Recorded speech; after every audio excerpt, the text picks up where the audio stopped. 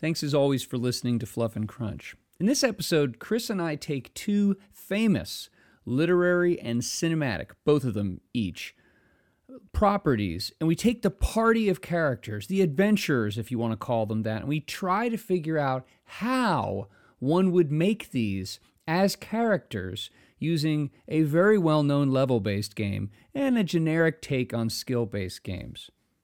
Hint, hint, we don't have a lot of luck there. Thanks for listening to Fluff and Crunch, where we talk about the connection and sometimes disconnect between system, setting, and story in tabletop RPGs.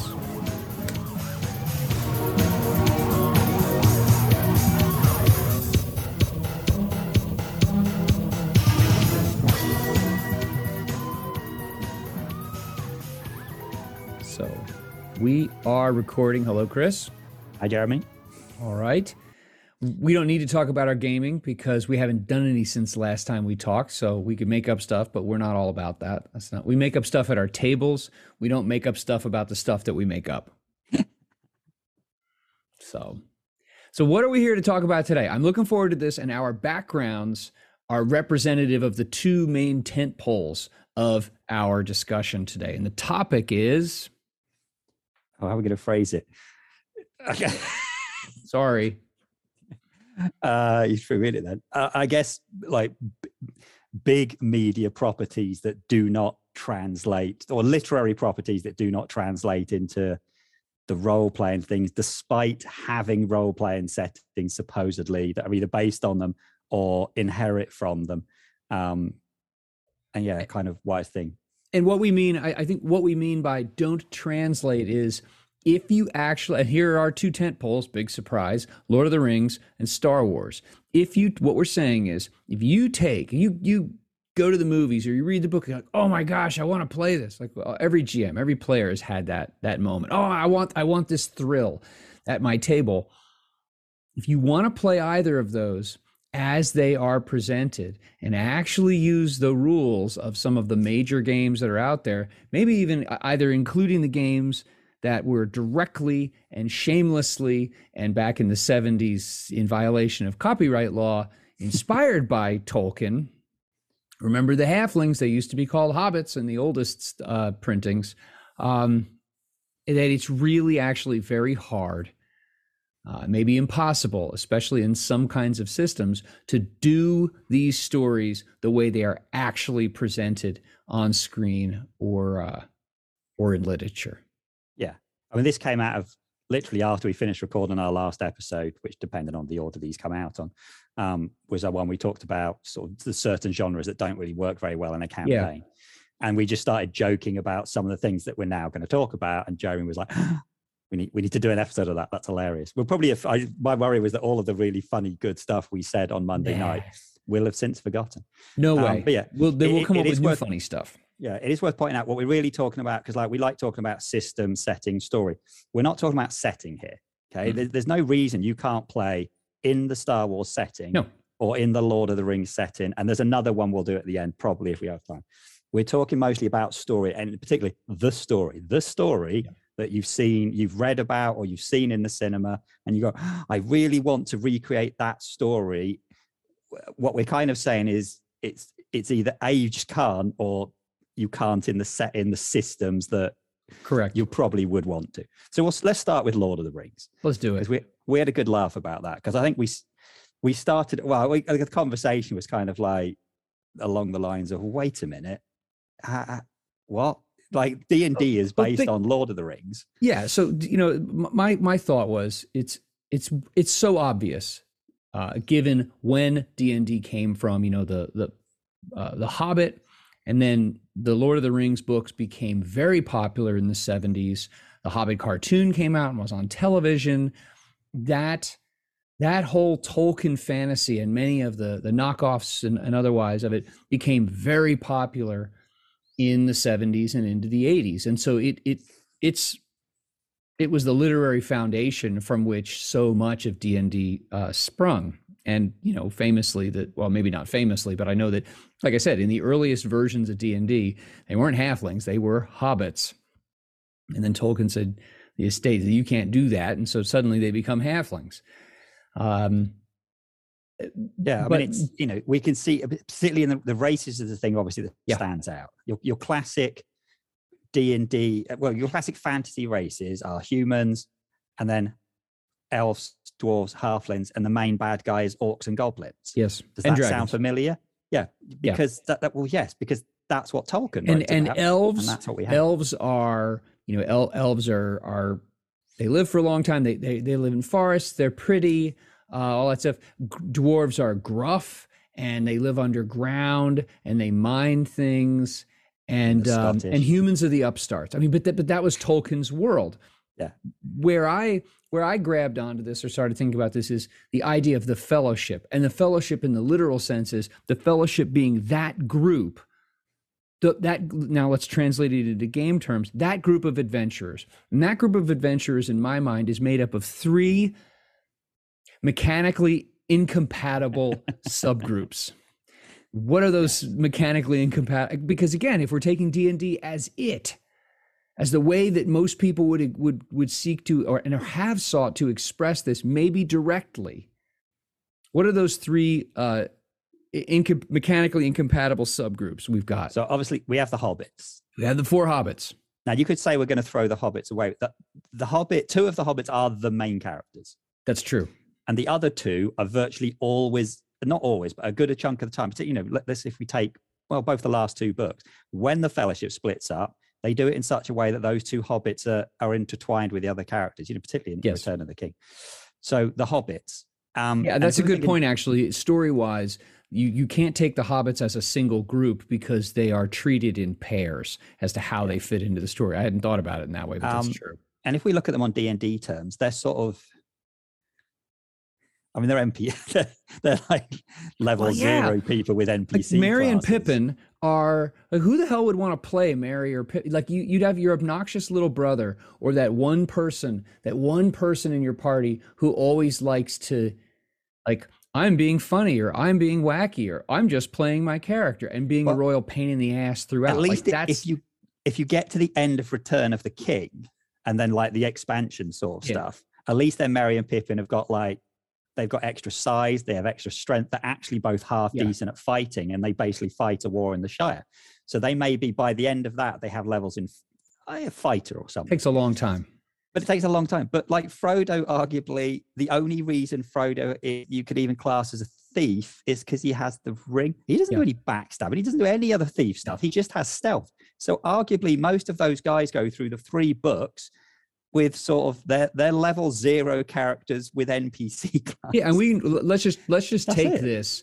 We're going to take Lord of the Rings and the Fellowship. We're going to try to translate it through D&D because that's what it informed. Yeah, that's a good point. I mean, Bilbo, we can clearly say, you know, you could slap some class levels on Bilbo, but Frodo, I mean, there is no class levels. And even if we look at a skill-based game like 2D20, what does Frodo have? Okay, he's quite well read. That's it. He's quite well read. Arguably, he doesn't have ranks in stealth. He's a hobbit, and hobbits probably innately have some kind of thing. But there's nothing about him that's okay. He's not trained in it. He hasn't learned how to do stealth. Arguably, Merry and Pippin have. It sounds like they've spent they probably have ranks in deception and stealth and maybe sleight of hand. They probably have that kind of stuff. Sam can do gardening and cooking. Well, and Sam also, much like a cleric, Sam has other character assisting buffs. Yes. You know, if this were 2D20, he would have some kind of talents that would, when he does something to assist another character, that character would get bonuses like slap some dirt on it, Mr. Frodo, or something like that, where he emboldens Frodo to continue on. What you've really got here is that it would work better in 2D20, but they would still be horribly underskilled compared to, I mean, you can imagine like, if we use like an archetype system where Sam has like the assistant or the sidekick or the best friend archetype, and he gets all these cool assistant stuff, and the other 2 get some things, and Frodo basically has nothing, but he gets a magic ring. That's it. He has a magic ring, and then everyone treats him like he's special and throws other magic stuff. You know what? Maybe there's some kind of innate Hobbit. Again, it goes back to the innate thing. Maybe there's some kind of innate Hobbit quality. You'd call it a racial ability, or whatever they're calling him now. Like on the D&D side, where you'd say, maybe the hobbits are less, are slightly more resistant to the psychic overtures of the One Ring. The ambitious men are not, and the gold grubbing dwarves and the arrogant snob elves are or does the ring not work on the elves? Whatever. But point is, maybe there, but again, that's something that would be of the hobbits, not of them as a character. I'm going to do like the halving ability in 5e, where if you roll a 1, you get to re-roll the 1, which basically is showing they're lucky. That's cool. Yeah. But they're basically naff. And over the course of 3 very large books, Frodo has character progression. Arguably, he has like no skill progression. He doesn't get better at anything. He gets whinier. Yes, he does. I used to say, I've said for years, actually, not used to say, I've said this for years, that I wish there was a special, a special director's collection of the 3 Lord of the Rings movies in which Frodo, all of his whining is removed. Each movie would be like 87 minutes, something like that. Like 3/4 of all Frodo scenes would be reduced. Anyway, okay, right. So the trouble with the Hobbits is that there's virtually nothing about the Hobbits that is class worthy or level worthy. Now, what's one of the other subdivisions? So then we have, I think let's jump to let's go to the far extreme, because then we can come back to this idea we had. So the far extreme obviously is Gandalf. Now you can look at Gandalf as, he's this wise old guy and he does a bit of magic. That's kind of what he's like in The Hobbit. He turns up at the beginning, he sets them all off. He comes back, he does some stuff. He shows up and he takes these innocents and throws them into danger. That's another way of looking at it. It's like he's an NPC in that. But in Lord of the Rings, that isn't the case. He doesn't do huge amounts in the Fellowship. Apart from when he goes toe to toe with a Balrog. Well, yes, almost wins. And then he comes back and he's like, the perfect example of he's leveled up. He comes back, it's like he's stronger, his magic's better, he looks better. He's not sort of bumbling buffoony anymore. He's like everything's sorted, and he just kicks ass. I mean, the guy's basically, depending on how we look at it, he's like an angel or this like super powerful wizard. I mean, he's not a wizard in D&D terms, because he spends most of the time walking around with this massive sword and riding a horse. Yeah, he doesn't have any armor. Yeah, find me a class that can be played like that, especially, in the original game. I mean, in fact, all the way up until you start all this like over the top, like the prestige classes in 3X and beyond. Yeah, I guess you could say, well, yeah, he could multi-class as a magic user, fighter, or something else. Yeah, and then wait until like 18th level in 1st or 2nd edition to be able to do any of that stuff. So I'm going to say that.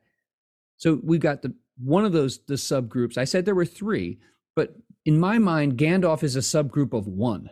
Yes, because Gandalf is this outlier that doesn't fit well anywhere. And you're right, actually. It's so weird, because so often I remember as a kid thinking Gandalf's a wizard. They called him the Wandering Wizard. Yep. But in D&D terms, he's not. He's not slinging spells.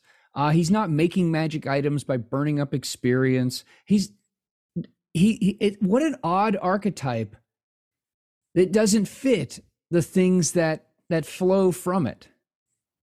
It's like the professional athlete whose kid becomes like a chess master. Like, where did that come from outside of maybe competitiveness? Yeah. I mean, it's kind of, he's not as bad. We'll get to Jedi and Star Wars, but he's kind of like that. He can do everything. The difference is that he doesn't do it all the time. You kind of get the feeling he could do stuff, but for most of that first film, he kind of just does a bit of sword fighting, and he shows that he is clever and he can do magic when he needs to, but he doesn't really. It's not until he fights Saruman and throws around some actual magic. It's fascinating, actually. It's a really good point, because what he really does is he provides narrative motivation and he provides information. So as a plot device, he's the foot that kicks their ass over the cliff, or says, "Come a little closer. Hey kid, try this. Don't be a square." He goes ahead and entices them to go off on this thing, and then he provides information to the characters. But yeah, he doesn't do any wizardy kinds of things. His wizarding is weird because it's like, oh, he fights Saruman, so then he needs some magic, but then he's going to fight some orcs and a troll, and he just like hits him with a sword. Yeah. And then he goes to fight a Balrog, and it's like he's probably using some magic there, but but he's still fighting with. I think it's the robe and the pointy hat. I think that was like the disguise that fooled people into thinking, oh, he's a wizard, and then the use of the term "the wandering wizard." So I mean, if you were going to look at that, you got something like Radagast is straight up much more of a wizard, although good point. He's a druid, because you don't see him do any of the crazy fighting stuff. He talks to animals, and that's that. And then Saruman, again, you don't see Saruman fighting. Saruman has a big staff, and he does magic, and he leads an army. But yeah, Gandalf's like, I mean, who let Gandalf be part of that D&D party? So yeah, I want to be a really good fighter. Oh, I want really high levels in like authority, and everyone knows me. I want to be able to do kick-ass magic occasionally. A 12-year-old kid. Yeah, that's what it was. So we've got the hobbits. And the question is, what if you were going to go D&D? Like, what classes would they even be? They're really like NPC classes, is what it seems like. Then you've got Gandalf. I have no idea. What odd mishmash of classes would you use? What about the other subgrouping, which actually is a group? So the other group then does at least feel like a D&D party, except for there's one issue I have with them. Yeah. So we have Aragorn, and we have Gimli and Legolas and Boromir until he kicks it. But we have a group of 4 people there. Mm-hmm. Hey, that sounds like an adventuring party. Sounds like an adventure party. They're all very well skilled. Or an adventuring party sounds like them, is more like it. And they're all skilled. They're all well trained. They all have their key different weapons. Mostly they fight with slightly different weapons. Some of them have magic like things. They have different backgrounds. Yeah. Sounds cool. The one issue I had is actually, if you try to match them to classes, this is how I would actually go. Because everyone goes, oh, Aragorn, he's definitely a ranger. Well, he's called a ranger, isn't he? He's called a ranger, but in D&D terms, he doesn't cast spells. Nope. And he's not one of those old school rangers or Pathfinder rangers where he has an animal companion. So wait a minute. So you're saying he could be he could be a first edition ranger, but with not a particularly high wisdom, so that he couldn't cast the spells. Yeah, so I think really, I might say, well, he's a fighter, because that's what he does. He fights. Yeah, he might have a high charisma, but he basically is a fighter, because we see him do lots of fighting. He knows some stuff. Maybe he has skill. Maybe he has proficiencies in like Arcana or nature and stuff. But he's basically a fighter. He's not really a ranger. He's not doing a lot of rangery stuff. Gimli obviously is a fighter. Totally. And then we go to Legolas, and all we can say is, oh, he's a fighter again. Well, no, he doesn't do any magic. No. So he's not an elf, when elf was a class in the earliest time of first edition. He doesn't fit that. Yeah, he is a fighter, albeit one whose focus is on ranged attacks. Yeah. But even when he uses hand-to-hand attacks, he has... I mean, I feel like Legolas is just the person who had really high stats. He just rolled well. Actually, Aragorn did as well. And you go to Boromir, and people like to go, Boromir is a barbarian, because in the old Ralph Bakshi cartoon, that's what he looked like. Right. He's got the fuzzy loincloth and all that. And he kind of rages a lot. But then if you go off the films or off the books, it's just another fight. Yeah. Well, and also barbarian does not make sense given his lineage. No, not at all. Given his own personal background, barbarian makes no sense whatsoever. So yeah, the Bakshi cartoon, no. Doesn't work. So then I go that right. So we have 4 fighters. We have 4 fighters. We have 4 level 0 NPC class losers. We have 4 fighters, and then, I mean, realistically, I feel like Gandalf's, and this is what we came to. Gandalf's the DM. Gandalf's like literally, he's dungeon master. He turns up. He tells you some stuff you need to do. He then pisses off. He then comes back and spouts some more useless stuff. So what you're saying is that Gandalf is the DM's desire to be involved in the story more than it's just the DM. Yeah. He's just like, when they need to be pointed in the right direction, or things aren't quite working out, or they've gone off on a tangent.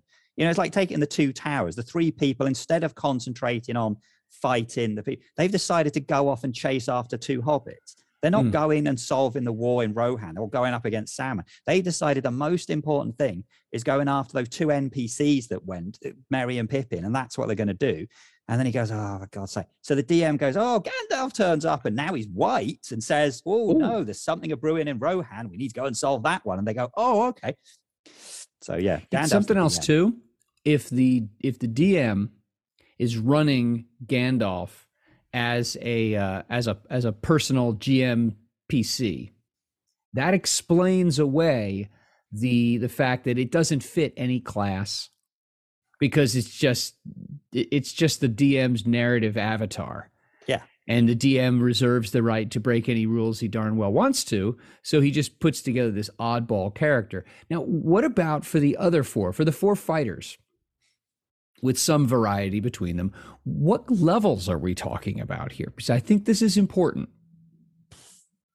I mean, I guess it doesn't hugely matter. I mean, you're not high. You're in the sort of, you know, between 5 and 10, that sweet spot where you gained a couple of interesting abilities. The playable range. Nothing started getting silly yet or complicated. I mean, arguably Gimli doesn't have some of the really cool stuff, but you could explain that away. But I mean, this is why a skill-based thing starts looking better, but then you start going, well, wait a minute.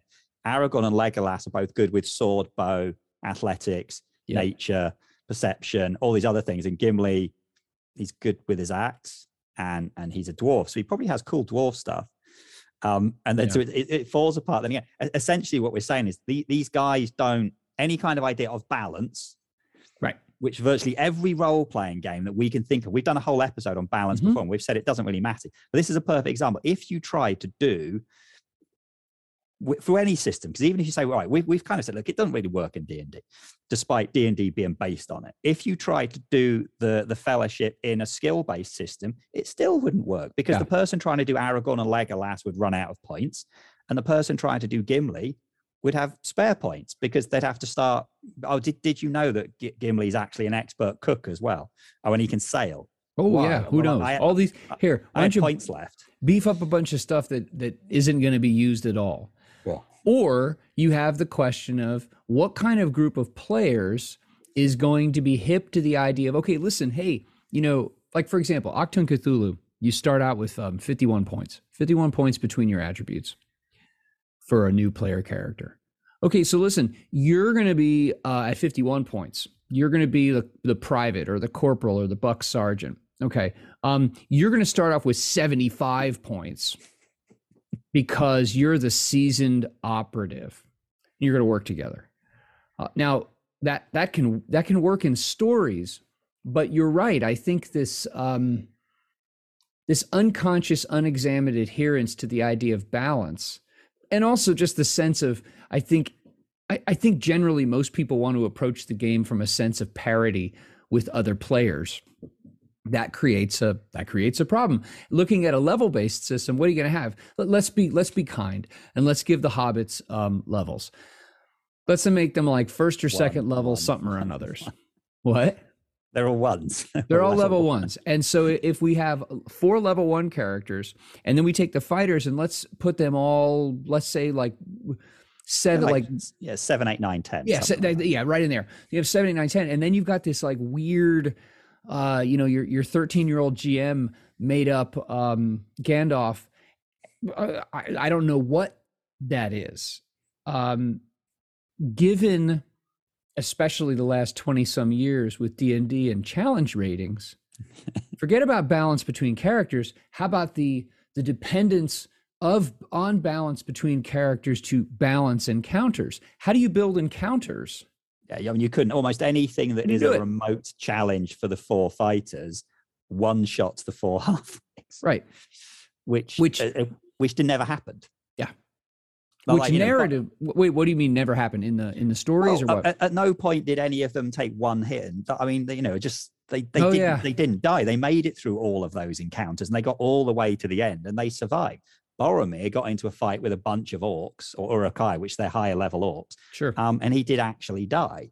and Gandalf died, but Gandalf died fighting the Balrog. So yeah, okay. So this is a good point. You could say, well, the Uruk-hai, they never hit the hobbits, so they couldn't do all that damage that they did to poor Sean Bean's character. But wait, how in the heck, if the Uruk-hai were badass enough to take down Boromir, maybe you could say, well, they're not that bad, but there are several of them, so they get some kind of a group attack bonus. They're gonna, even though he's, let's say, make him an 8th level fighter, if they're you have 4 or 5 of them that are lower challenge rating, they're going to eventually catch up with him. How did they then not ever catch up with the hobbits? What did the hobbits have to be able to bring to bear mechanically to continuously avoid them? Unless you just keep lumping more like racial abilities on the hobbits, that like they can just slip out of any problem whatsoever. I think you actually go through the sensible DMing thing where you just go, they are so not a threat that you just don't attack them. You just don't bother wasting attack. They just didn't attack them. They attacked. But the Uruk-hai were after them because they had the ring. Yeah, well, they capture them, so that they literally just true. They just grab them. They grab them and run. They don't bother fighting them. The hobbits don't do much fighting. That's kind of the same all the way. The only about the time you see the hobbits doing much fighting is by the time you get to the 3rd book, or arguably when they're in the mines in the first one. And this, by the way, remember, listeners, I think we're not being explicit in our separation here, but there's the wire foo Fast and Furious level action of the movies. Yeah. And then there's what's in the books. So you could consider either. You could take either route and say, how am I supposed to express this with levels or skills? So clearly there's a problem, but I think you, even if you say we're not going to use it, the level-based system clearly has massive issues. Even if you just take the four fighters, I think you still got issues.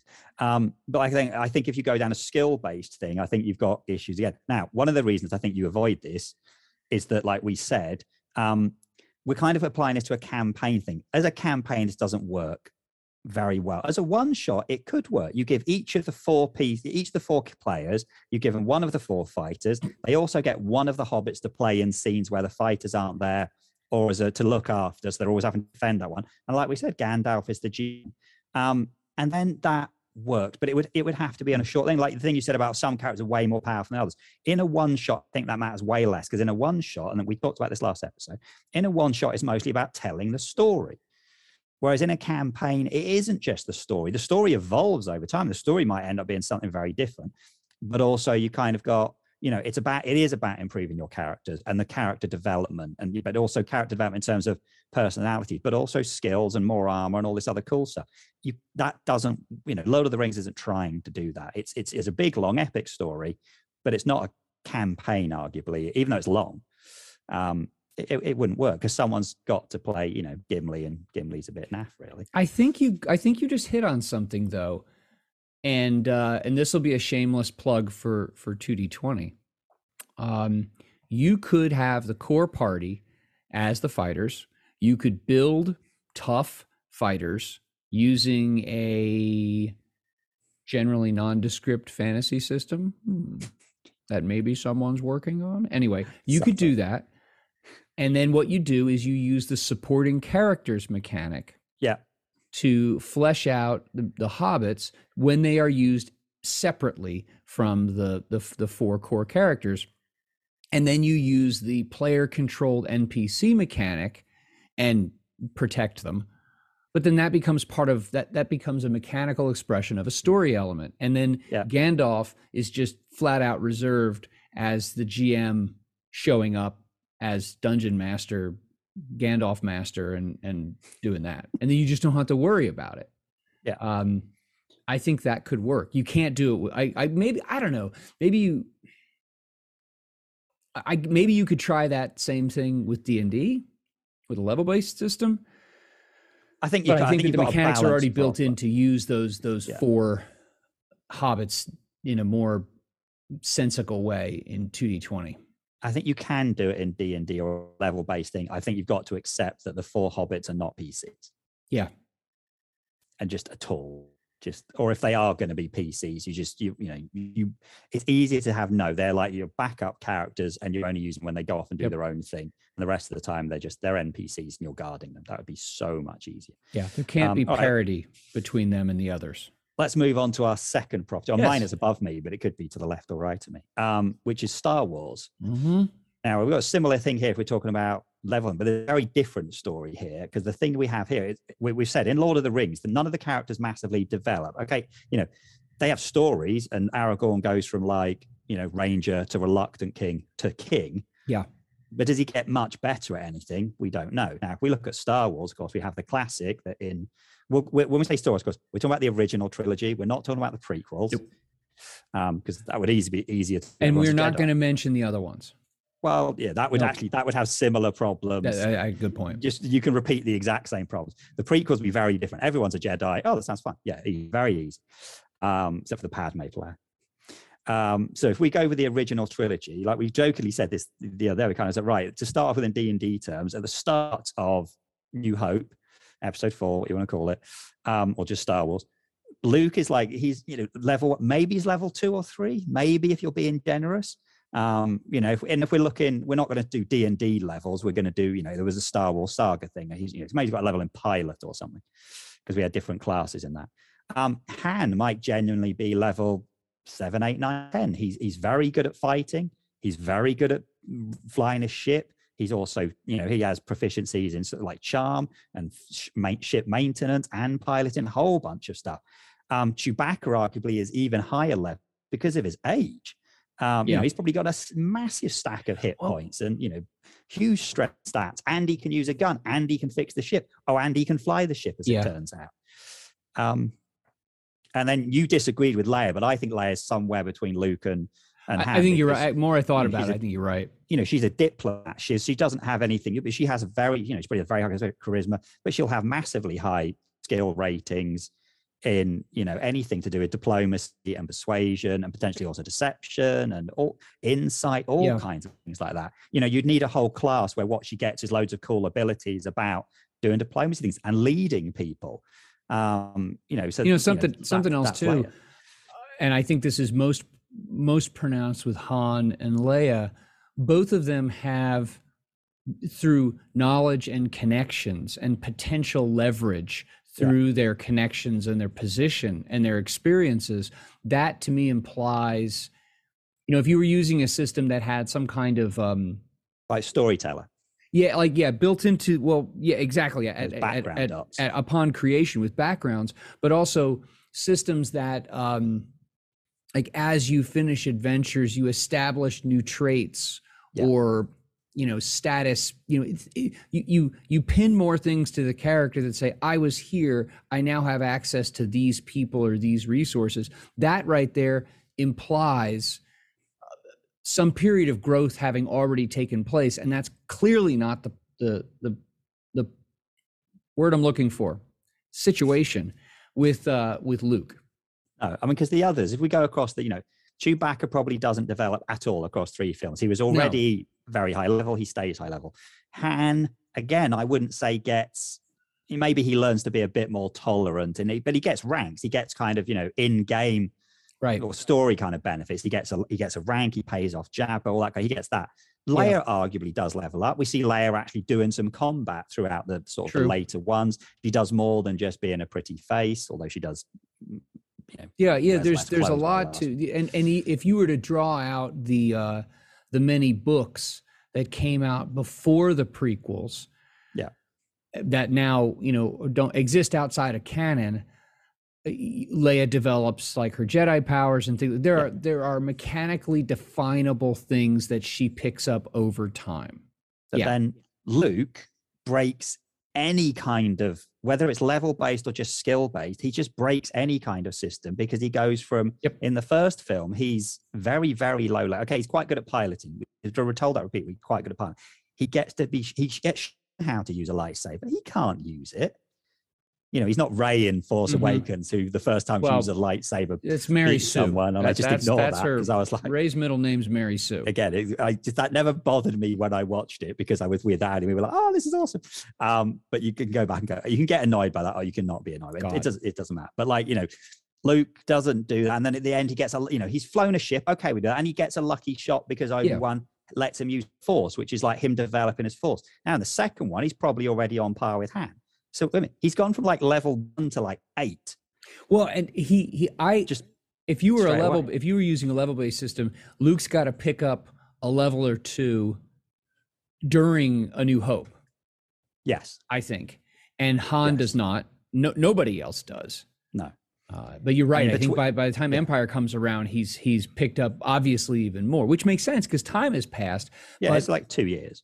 You could make sense of that on a character sheet by saying, well, I added these levels, and like in 5e and 3X land, hey, this level brought me this new class ability and this stat boost and but what's the implication as Luke rockets forward up the scale of levels?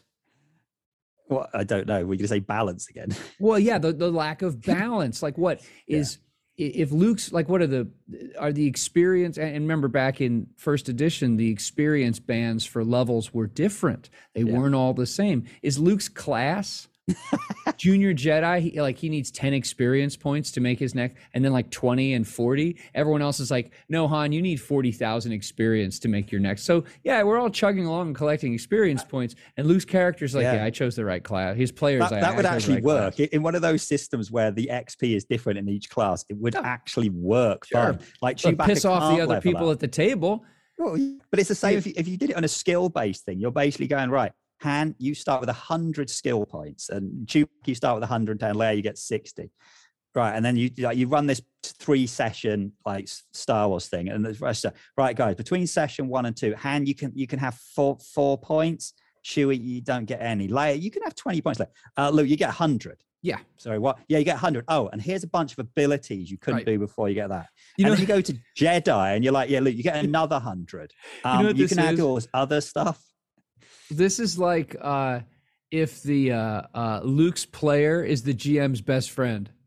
Or girlfriend. Everyone else at the table is like, this is crap. Even better. It's the girlfriend that had never played role-playing before. I was gonna say she started off with a really simple character that was easy to do. And you're just showing her, hey, this is how you use a lightsaber. You roll this, you add that skill. This is how you do piloting. You've got a... No, it's all right. You destroyed the Death Star. Woo, well done. Right, next time. She's played a bit more. All right, guys. Second story now. Okay. I've leveled up my girlfriend's character. She now has the Force, and she has her own lightsaber. And she's also got a rank. But that just means that it's going to be more balanced between everyone, and everyone else is just sitting there. Yeah, this actually makes real sense as well, because then they stay together for Jedi, and he makes her even more powerful. But then, maybe they got married for Jedi, but then in between that and Last Jedi, they got divorced, and then he hated Luke. Sorry for swearing. And then that's why Luke's such a shit character in Last Jedi, because he's like, I never liked him. I never liked Luke. This is what Luke's going to be like, grumpy like old bitter guy on an island drinking like mutant yak milk. That was it. Like I mentioned the movie. Ugh. What'd you do to me? Luke was an NPC in Last Jedi, and he ruined the character to get his payback, even though they'd been divorced for 20 years. It didn't matter. I'm ruining this character. She loved this character. I'm going to ruin him. I would like Luke anyway. Luke was always annoying. It was always so back to so it doesn't work with levels. Star Wars absolutely does not work with levels unless you're willing to have some people just sit there and not gain levels while someone else like rockets up the scale and picks up wazoo powers. And then again, it brings up this problem of encounter balance.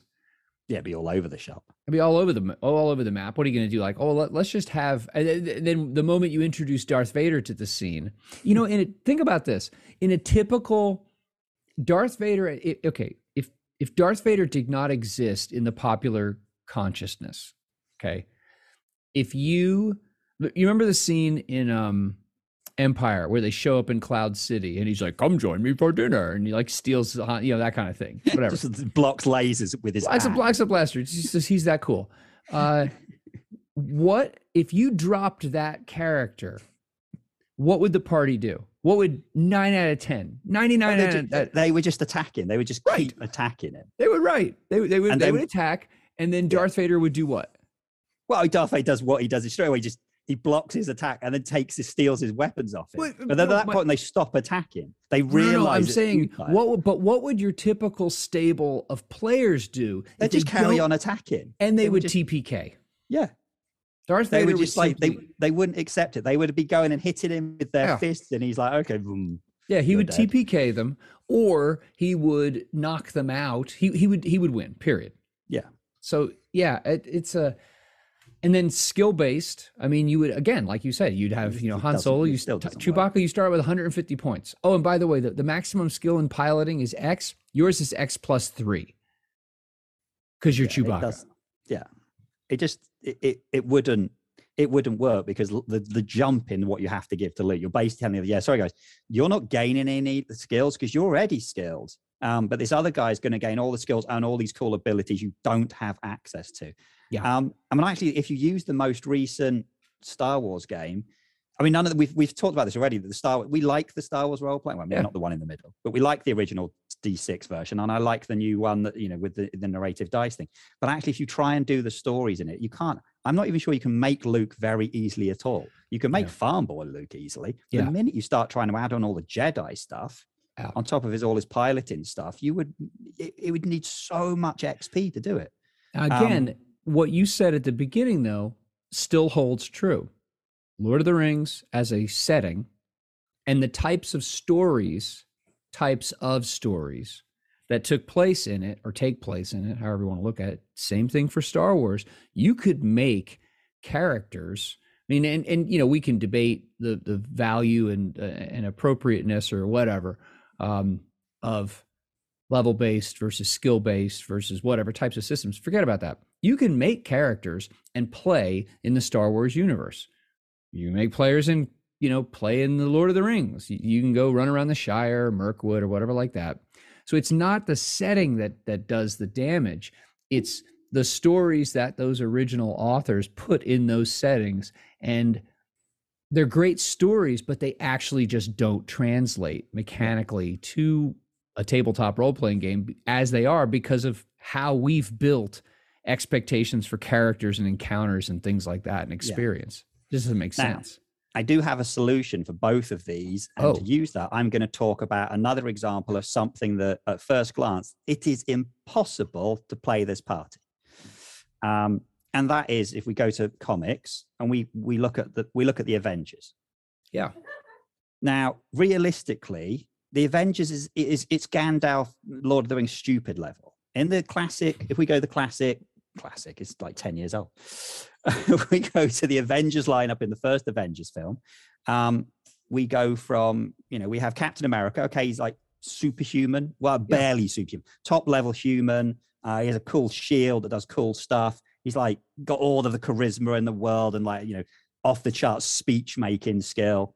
Because I'm going to do skill based for this. It doesn't work in levels because no one's really made a level based superhero thing. Because even when they did it in Mutant to Mastermind, you start at level 10, and you go up and down in points. They didn't have you advance, so everyone starts this level. And also, it didn't really have classes. Like what the heck is what class is a Captain America? So let's stick with skills. So we got Iron Man. He's like super intelligent. He can build whatever he wants, and he happens to always walk around in a variation of different sets of super cool power armor that give him like any ability he wants.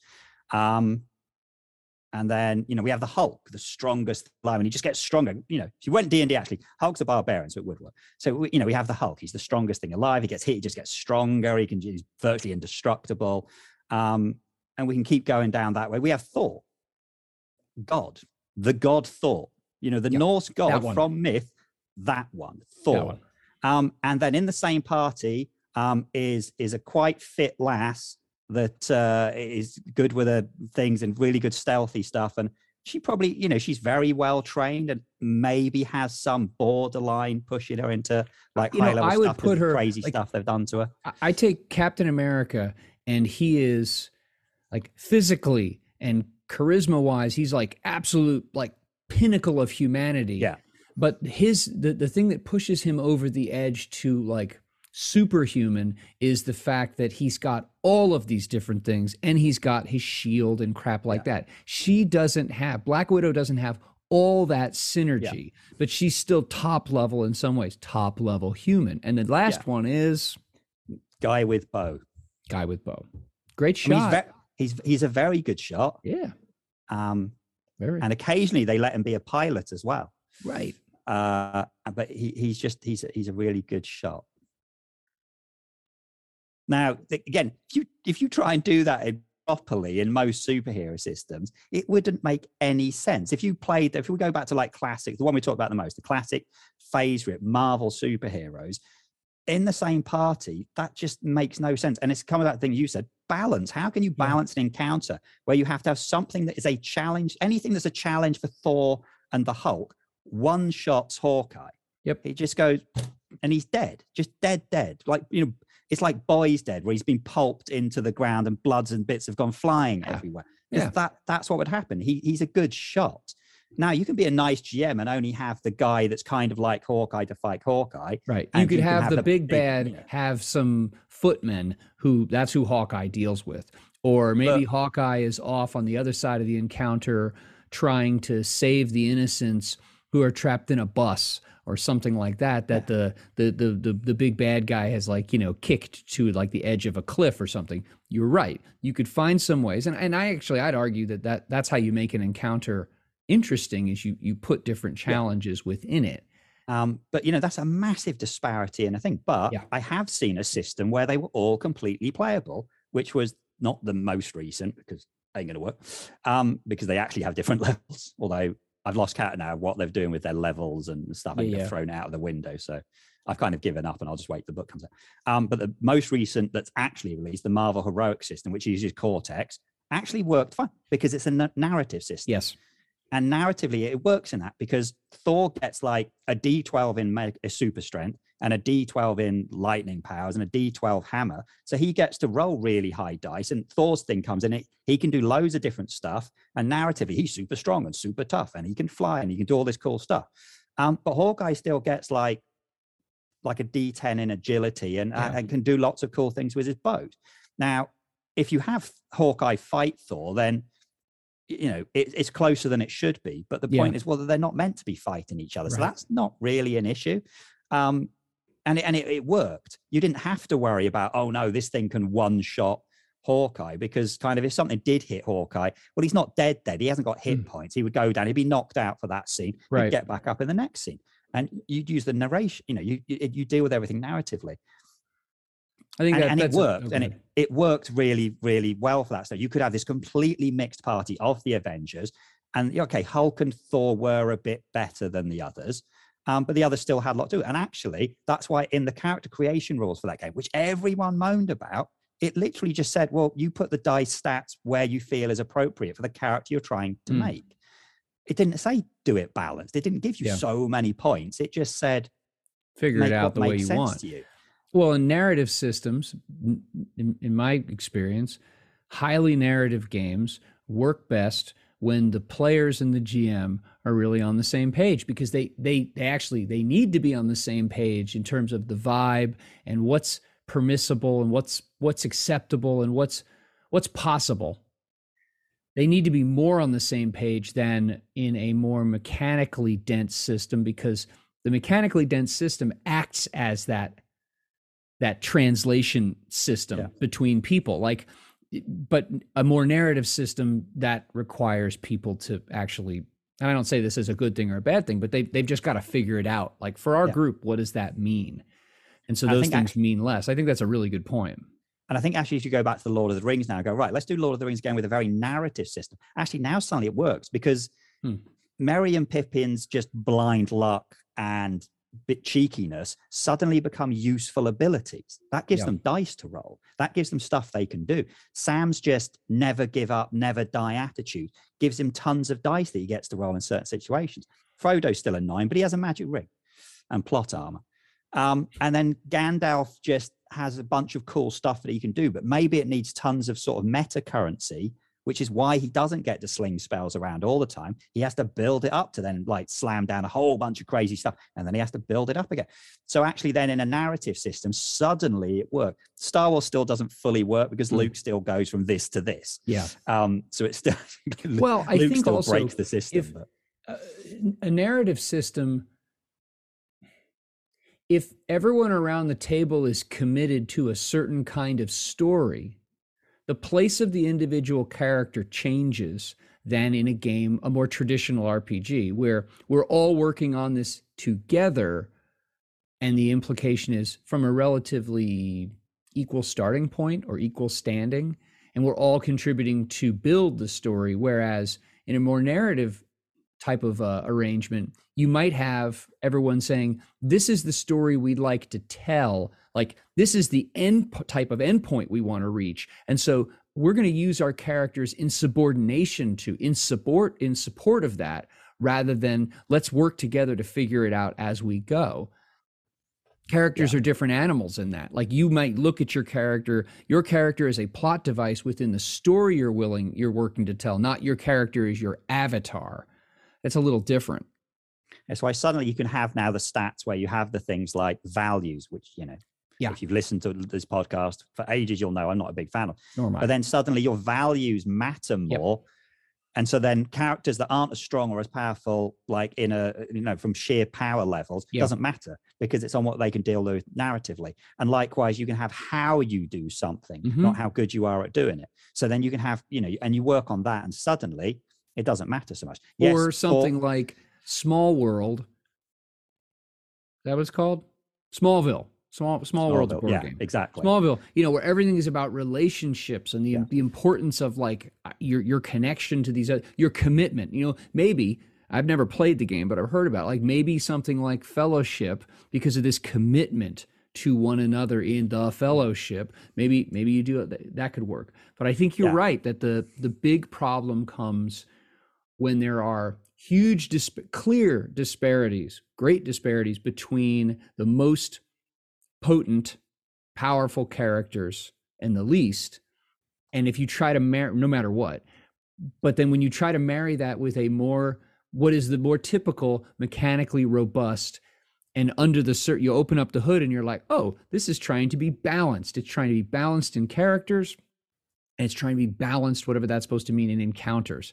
And you just run face first into this wall that, even though you've been inspired to play these things, and these things have informed, again, D&D, they actually don't work. Not like that. You know, would be clever is if there was a system where it has really good mechanics and all the crunch mechanics if you want that, but it only needs a tiny bit of tweaking, and it can also run narratively. So expect me to do a narrative supers game for 2D20. Do it. A, it's much easier to write, and B, based on what we said last episode and what we've said this episode, I'm kind of starting to think that that's the only real way to run supers. I think you're right. And maybe it's why everyone says Masks is so good, because that's how Masks does it. That's its thing. But I think, 2D20 offers so many options to push it. We've seen this, Infinity and Conan, and then the other end of the spectrum, and then, you know, things in between. Yeah, I think that's a good point. Because I don't think I have now, I haven't exactly been memorizing all of the posts in the World Builders channel on the official Discord or elsewhere. I don't know if I've heard anyone talking about a supers. I'm really not a narrative one. You should do that. Absolutely do that. All right. There we go. So, yeah. So again, we're not saying don't play in the settings. No. We're just saying consider your story when you're picking your system. And the next time you go see a movie and you're so jazzed walking, like before the credits are even rolling, oh my gosh, this is GMs, especially this happens to us. Oh, I want to run it like this. Think about if you were considering actually just porting the whole thing into a system, especially a level-based system, put some thought into it before you just try to squeeze it through the mechanics that are sitting there in front of you. Yeah, that's what I think I might do before I get onto Soup is a thing before that. So like a narrative 2D20 cinematic thing. You've just seen this in the cinema and you want to know how to play it really quickly and easily. Try this. Yeah. I'd have to use values. I don't have to. I can use. You don't have to. You could use approaches or something like that. I can use styles approaches. or whatever. Yes, I feel like you need 2. All right. Well, we'll beat on that. We'll beat on that later because I think that idea has legs. Yeah. All right. Good. Good talking to you as always. Bye for now. Thank you so much for listening. You can visit our show's homepage at anchor.fm/fluffncrunch. That's FLUFFNCRUNCH. We would really appreciate feedback and reviews on whatever podcasting platform you're listening to this on. Thanks so much.